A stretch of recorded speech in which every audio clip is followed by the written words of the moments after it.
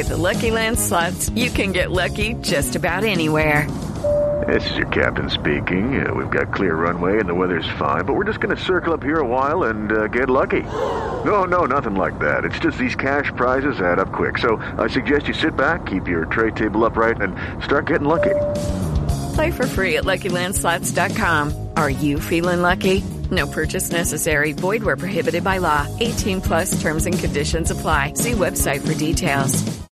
Hello, it is Ryan, and I was on a flight the other day playing one of my favorite social spin slot games on ChumbaCasino.com. I looked over at the person sitting next to me, and you know what they were doing? They were also playing Chumba Casino. Coincidence? I think not. Everybody's loving having fun with it. Chumba Casino is home to hundreds of casino-style games that you can play for free anytime, anywhere, even at 30,000 feet. So sign up now at ChumbaCasino.com to claim your free welcome bonus. That's ChumbaCasino.com and live the Chumba life. No purchase necessary. VGW. Void where prohibited by law. See terms and conditions. 18 plus. With the Lucky Land Slots, you can get lucky just about anywhere. This is your captain speaking. We've got clear runway and the weather's fine, but we're just going to circle up here a while and get lucky. No, nothing like that. It's just these cash prizes add up quick. So I suggest you sit back, keep your tray table upright, and start getting lucky. Play for free at LuckyLandSlots.com. Are you feeling lucky? No purchase necessary. Void where prohibited by law. 18 plus terms and conditions apply. See website for details. Hello and welcome to a new podcast, The Paddock and the Pavilion with Stephen Wallace. In each show, Stephen will interview someone connected to the world of horse racing or cricket. Hello and welcome back to The Paddock and the Pavilion after our 2-week break as we lead into Christmas.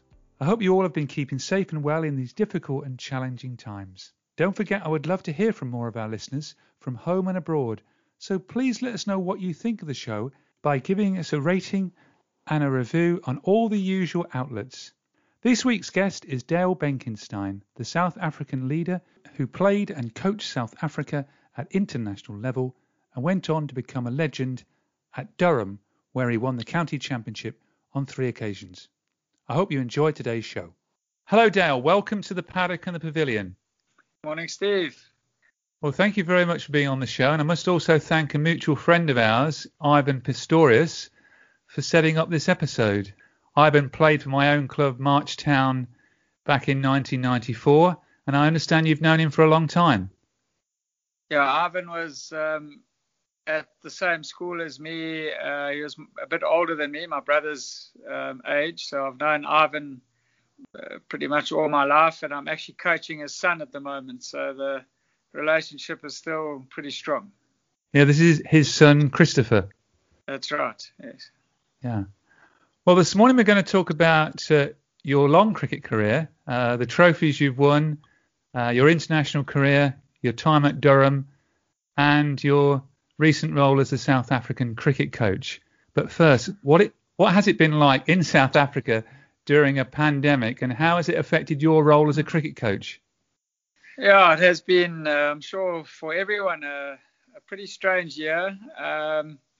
Cricket obviously stopped completely, or everything stopped completely over we had quite a tough lockdown for about a month to 6 weeks, and then things eased off, but with the uncertainties and the social distancing and everything that has now become part of life, sport has taken a bit of a knock. So I coach at a school predominantly. I have my own academy that I run, and we've sort of stopped and started. We were allowed to train. We're almost up to normal training, schedules, but we haven't been able to play cricket, getting other schools onto our campus, and obviously traveling, parents watching, and that is seen as just asking for trouble with the pandemic. So all in all, it's been pretty frustrating, because to just practice and not have any matches goes against pretty much what sport's all about. So at least we've been able to keep ticking over, but not having the matches has been quite hard to feel like you're in a season. It just hasn't felt the same. Right. So any sign of matches yet then, or? So we have end of year now, not like England where everything finishes in September. We go our sort of end of years now, beginning of December. So schools are all on holiday, and then everyone's hoping that start the new year, which will be middle of Jan, we'll have normal fixtures. There may not be parents may not be able to watch, but everyone's hoping, and the feeling is that we're going to have normal fixtures starting in the new year. But I'm worried that you guys have experienced that the pandemic doesn't want to go away, so we are still sort of subject to whatever happens in our country. Well, the best of luck with that. We're still currently on a lockdown here, waiting to hear some news today, actually. Yes. But let's go back to your background in cricket. Now, reading up, your dad played first-class cricket, and both your twin older brothers played first-class cricket. You must have played a lot of competitive games in the garden. Yeah, I think that's where it all starts. We didn't have a lot of private coaching, and that seems to be the norm these days. There was a lot of tennis ball, tape ball, cricket in the driveway, in the gardens, wherever we lived on holidays. So I was lucky I was the youngest, so I think I got the raw deal a lot of the time, and it was pretty tough for me. And I think that, in a way, helped me, progress maybe a bit further than my brothers and that.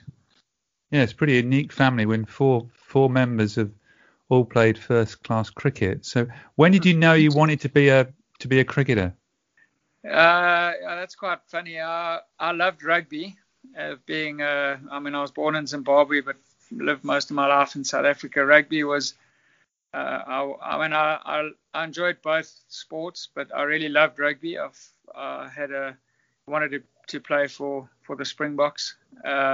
Also, I love my cricket. But I would say as soon as we got to the final years of my school career, I realized that I started to get more opportunities in cricket, and we were allowed back in international sport 1992, so there was the World Cup in Australia, the famous Reindorf, the 22 runs of one ball against England. Oh, we won't mention that. But we were all watching at school, and I think so the lure towards cricket started to become slightly greater than rugby, and then we went on I got picked for an under-19 tour to the West Indies.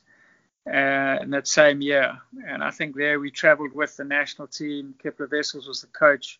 They played the historic first test against the West Indies and Barbados, and I would say that's when I was only 17 at the time, and I then realised this is really what I want to do, and the opportunities were sort of in front of me then. So that would have been the watershed sort of moment. Well, that ties in with my next sort of bit of information here.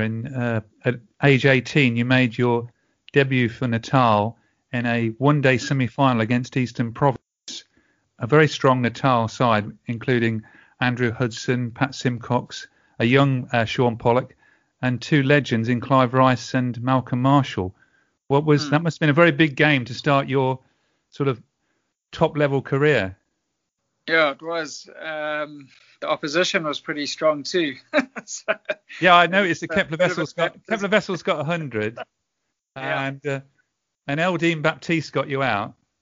That's right. And there was Dave Richardson, Callaghan. I mean, they had a powerhouse side, so it was a bit of a baptism of fire. I think I was running on adrenaline and nerves all mixed into one. So I didn't do very well in that match, but it was the start of pretty enjoyable and successful career with the Dolphins of Natal. And Malcolm Marshall became your captain. We all know shortly afterwards, in this country what a fantastic bowler he was for Hampshire. What was he like as a captain? Well, I was incredibly fortunate, as you mentioned. It was, I had Malcolm Marshall, I had Clive Rice, two of probably the greatest all-rounders or cricket figures, and one from a South African point of view and the other one just worldwide. And to have them, I was a captain, I'd been captain of most teams, and to have them to be close to you and listen to and guide you at that age, I think it really was the reason why I was able to stay a captain at first class sort of level for a long time. I think I learned very early from probably the greatest cricket minds in the game at the time. You actually succeeded Malcolm as captain of Natal at the age of 22, and you did the double, winning the one-day competition and the four-day competition on two occasions when you were captain. Yeah, that was a nice start, and pretty, I would say, lucky, and from my point of view as having just taken over the captaincy, because I think that was the rewards and a product of all the work that Malcolm, Graham Ford, Clive Rice, Peter Rawson, there was a lot of real stalwarts of the game that had brought us youngsters through over the last 2 or 3 years, and it's shown us how to be professionals, and it set up a production line of players to make sure that we had a strong squad. So Malcolm retired, Clive Rice retired, and I then took over the captaincy with still a very strong squad, and we ended up just managing to get over the line and win 2 trophies. But as I said, I was lucky in that sense that we had all the hard work had almost been done before that. So a great way to start, but I can't take it definitely wasn't because of my captaincy. But you soon got sort of international recognition, playing for South Africa under 24s, and you also captained the South Africa A side in 1997, and then in 1998 you made your one-day international debut against England. Yeah. I won't mention the result. Yeah, we obviously won. England got a good score. England got 281. This was in the first Champions Trophy in Bangladesh. Yeah, it was obviously my first tour, my first matches for South Africa, and my first Champions Trophy. People always say that South Africa's never won a big tournament. Well, we won that one, so there's one that we did win. And it was an interesting tournament because it was a purely knockout tournament. So if you lost one game, you got on the plane and went home. I don't think they've had another one like that since. So we managed to win. I think we only played 4 games, and one of them was the final. So we played West Indies, I think, in the final. And yeah, that was a massive moment for me to make your debut. I think for anyone, it's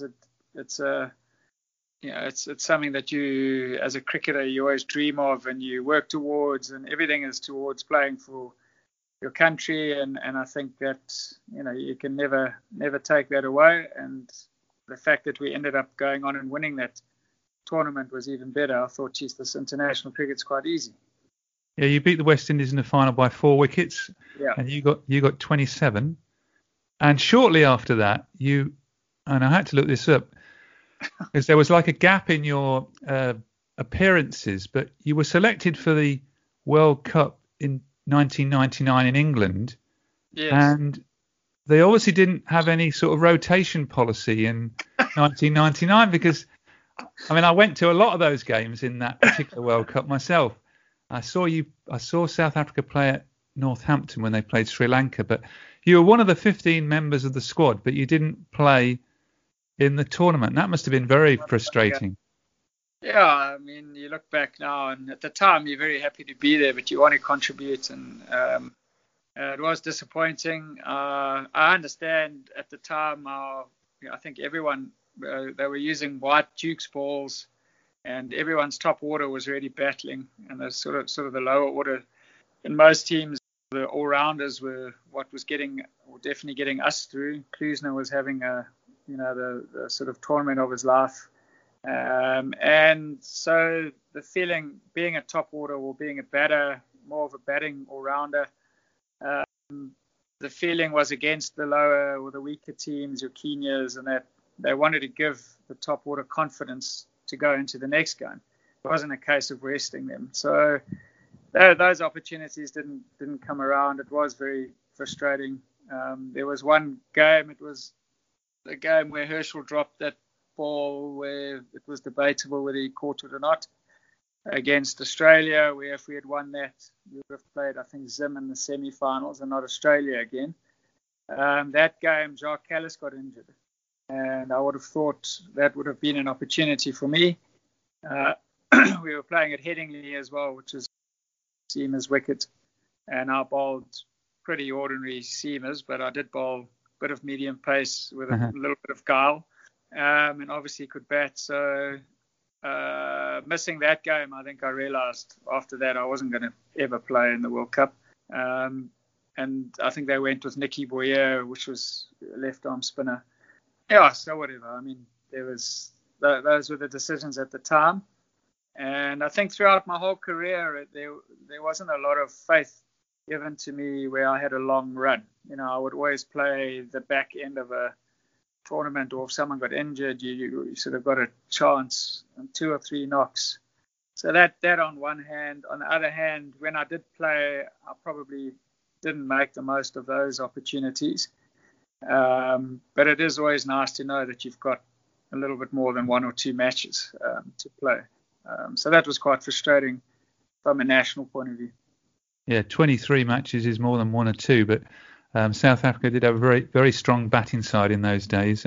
You must have been disappointed never to have played a test match. Yeah, I think my, when I say 1 or 2 as well, it was like almost 1 or 2, and then I'd have then you'd get left out, and then you'd play 1 or 2 again in 5 months' time or whatever. So it was never like an extended run of 6 or 7 games in a row. And I really think that I probably got picked a bit early. I felt when I went to England, so I was 29. So I got picked at 25, 26, 24. And I reckon at 29, probably the cricket, or definitely the best cricket of my career, and for the next 5 or 6 years. And that's where I think Australia were good in that sense, where your young Matthew Haydens and there are a few examples where they came in early and then they didn't really shoot the lights out, and then they went back and scored tons of runs in county cricket and state cricket, and then they got reselected again. We sort of, once you've had a go and you haven't made it, they just sort of brush you off. So from a test point of view, I can understand it at the time when I was in the national side, but I would have, I thought I could have made a contribution. If they had picked me again, I would say I was in a better place to play test cricket at about 29 onwards. Then in 2005, you moved to Durham and came to England. Why Durham? I I'd played a lot of club cricket in England, and I had a small or young family, and I had been left out again from South Africa, and I think the whole the quota system started coming in, and I just felt that the way South Africa works is they're looking for the new young up and coming cricketer. So I thought, I'm still playing great cricket. I love playing cricket in England, so let me try and apply my trade over there. I went for a few trials. I'd spoken to Leicestershire, and they had sort of mentioned that they were interested. And then the agent working for said, no, Durham they've changed their chairman. They've got a decent coach. They've got some good young local players, and they're looking to lift their game a bit.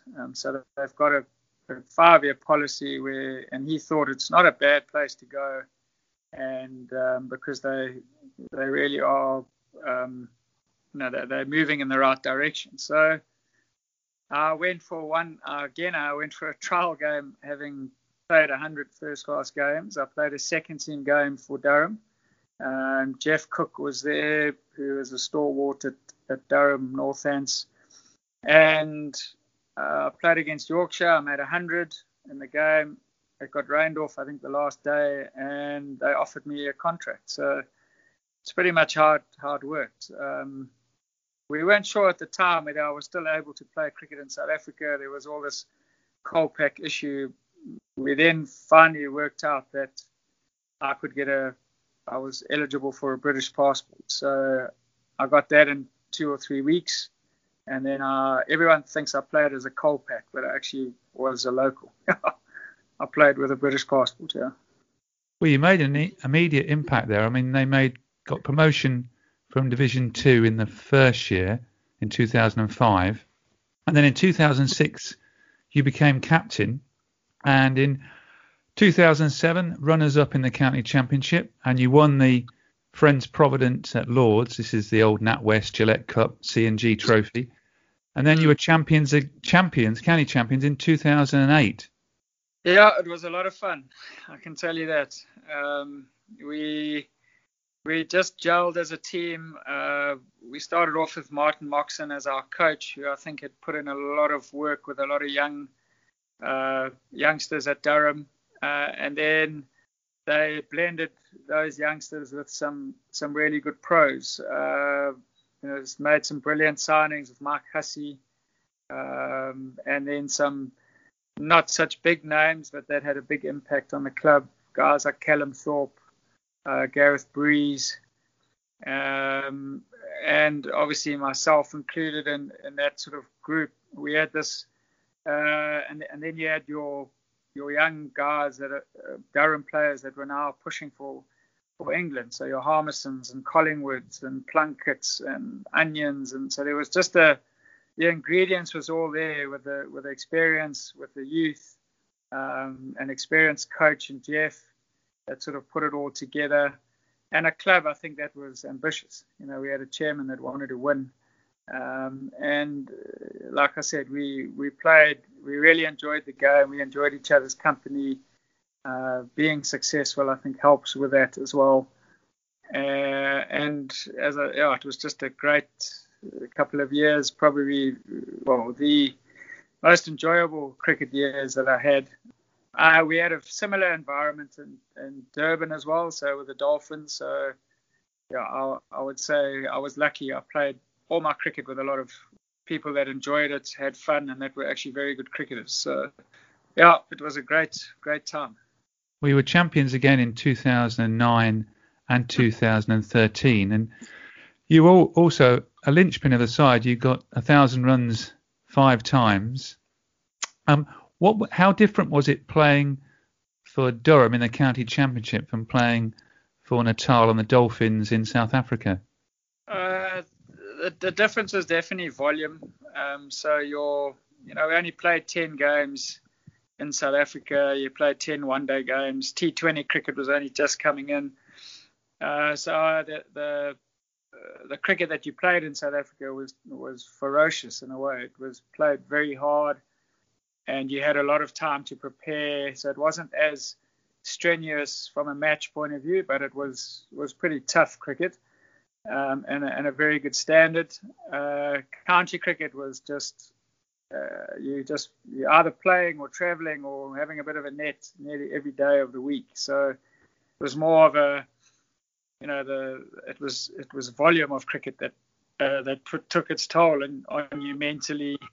Yeah, county cricket for me was just it was the physically and mentally the volume of cricket would take its toll as opposed to South Africa. South Africa was very aggressive. Yeah, so it's a lot more aggressive and a lot more in your face, and the training was very hard and all of that stuff because there was enough time to do that, to prepare for each game.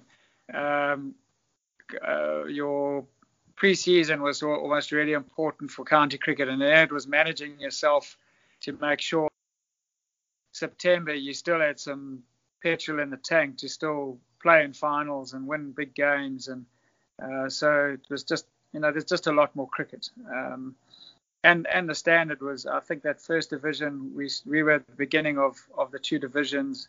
And by the end, the first division, I felt was incredibly good standard of cricket in England as well. Really stopped playing because of a shoulder injury to go into coaching, or do you think you'd have carried on?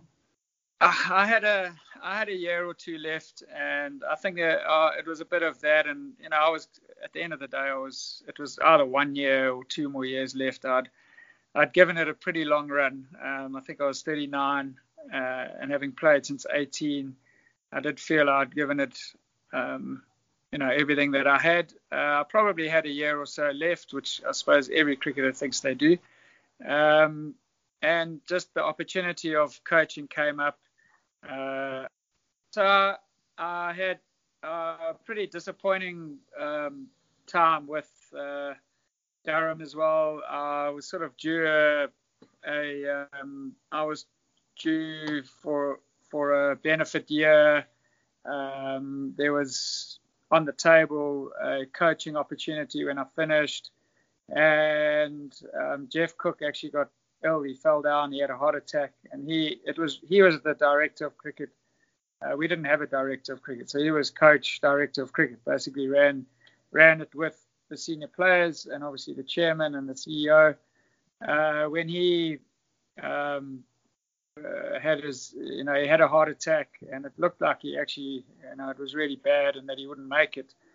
Some of the other senior players sort of stepped in and changed things around, and things changed, and I really didn't like it. So it was a combination of, I was at the end of my career 100%. Durham had given an amazing time to be involved with them and to do what I did. So I then had an opportunity to go to Hampshire as a coach, and I didn't want to anymore due to those couple of conversations and decisions that were made. And I thought, well, to get a coaching opportunity at a club like Hampshire straight from playing doesn't often happen. You normally have to do your apprenticeships at an academy or whatever. So that the combination of that and coming to the end of my career and not agreeing with a few things that happened at Durham really made me end my career. Well, you had two and a half seasons at Hampshire. You got them to two T20 finals day, got them promotion. But I wanted to move forward to your role as the batting coach at the South African cricket team. That must be a high pressure job, facing the media. I've seen a few clips on the laptop here, a little bit different from speaking to me when you've been bowled out by Sri Lanka for 73, I think it was, and also you must have been there in the Sandpaper Gate series as well. Yeah, I loved my time. Again, there was a Durham connection, so if it wasn't for Otis Gibson, I wouldn't have been there. We had obviously played together and had known each other through the West Indies, through South African cricket, and through Durham. And that was a real privilege, and I really appreciated him wanting me to be there as part of his team. And we had, when you go into international cricket, that it's going to be tough. Whether you're a player, whether you're a coach, the pressures are just so much bigger. The microscope is on everything that is on you, everything that you do, and you have to take responsibility for that, whether you do well or generally when you don't do well. It wasn't a surprise. It was just disappointing at times when you put in a lot of work and then you don't get the rewards as a team. But that's sport. Just to clear a few things up, you did have test victories at home against India, Pakistan, and Australia. So it wasn't all bad when you were a batting coach. No. But As a batting coach, what do you think of the quota system in South Africa? Well, I think it's not just as a batting coach. Look, it's a hell of a sensitive. We all think that sport should be played and represented on merit. Our country hasn't had a straightforward history, so the quota system, I think, has definitely played a positive role in getting cricket noticed in a bigger, a larger group of people in South Africa. We've seen even now player in the whole country, one of the best players in the world is a black African, South African, in KG Rabada. So, there's definitely merit. I think there's also frustration. I think for players that perform and then don't get picked because we have to fulfill a quota, I think that's very hard to deal with. And it does create issues amongst players, amongst coaching staff. But I think we handle it pretty well. I think Otis, specifically in my role when we were over there, I think the whole management handled our situation incredibly well. There's huge respect in that team that I was involved with. There's huge respect for each other, and I thought we had some incredibly good players. From a specifically batting point of view, I don't know the reasons why. I'm not part of the whole development program, but we are short on not talented, but on exceptional players. So now you have to try and balance a team. And we've got some very good fast bowlers. We've got Temba Bavuma, who I think is an international class batsman. And there's a few youngsters that are coming through. Enough. If Temba gets injured, then a bowler has to now fall out because we're trying to now get our numbers right. So it messes up the balance of a team. And I think when you're playing international cricket, where everyone knows the margins are so small, I do think at times it is a slight disadvantage to us. But I do understand that it's trying to rectify a far bigger picture than maybe just that one test match that we're playing.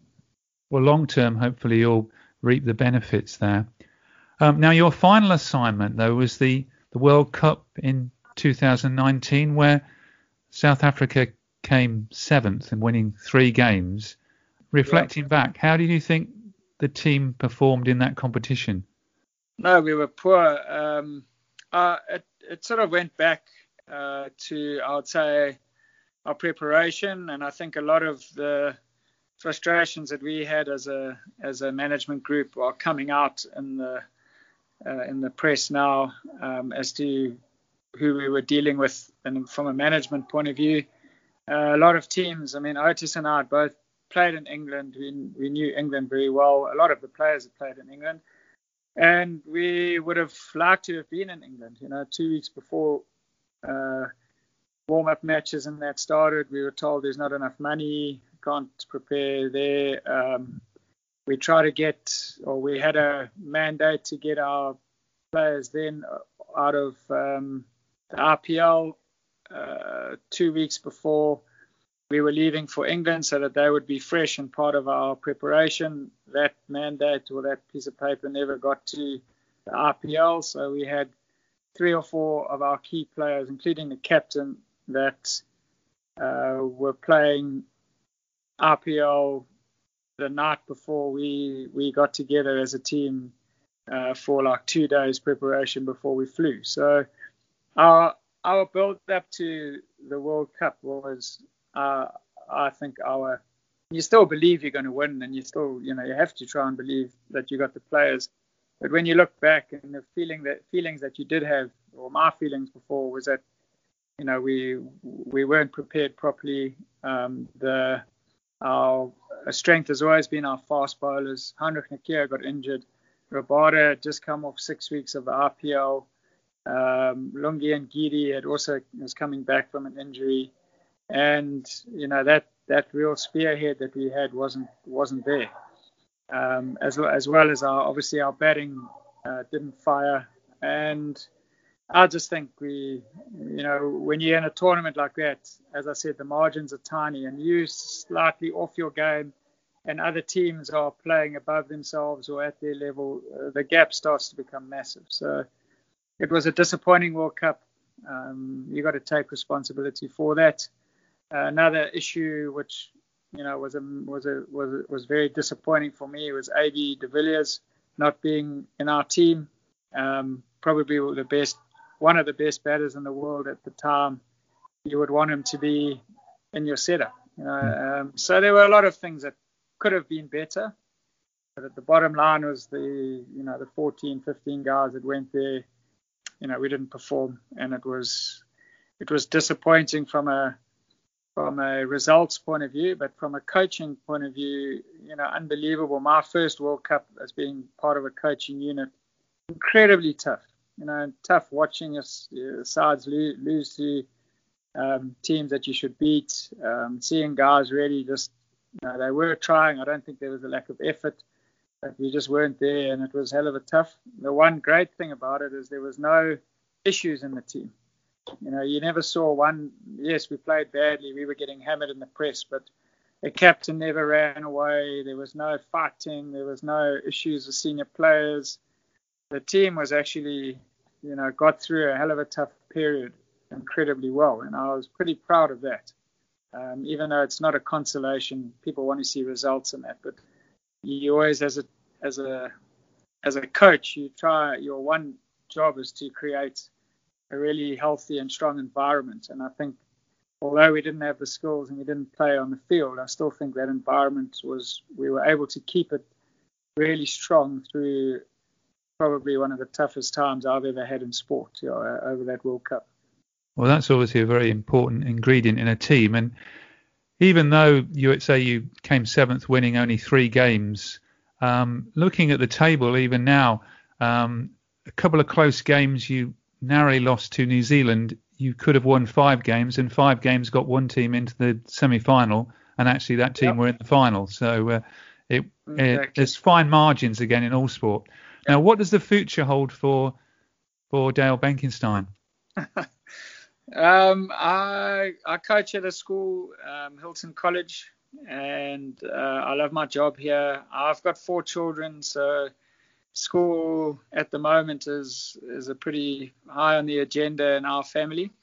So I have a well-balanced life at the moment. I did have a 3-month contract to coach at Lancashire, but obviously with COVID that fell away, and that's the sort of balance that I would like. The current job that I've got I really enjoy, but to do some contract sort of work in England or somewhere else around the world for 2 or 3 months during our winter period, it excites me. It keeps me relevant with professional cricket, and that's sort of my short-term future plans at the moment. You don't fancy a franchise job in the IPL then, earning loads of money? No, I think anyone would. It fits into my schedule as well, but those are for, it seems to be quite a close-knit family. If you've played in the IPL, I never played in the IPL. I played in the ICL, which was just before that. And I'm not a big name. I'm not a big international, and that is the biggest stage in world cricket at the moment, I feel. And so they're looking for those sort of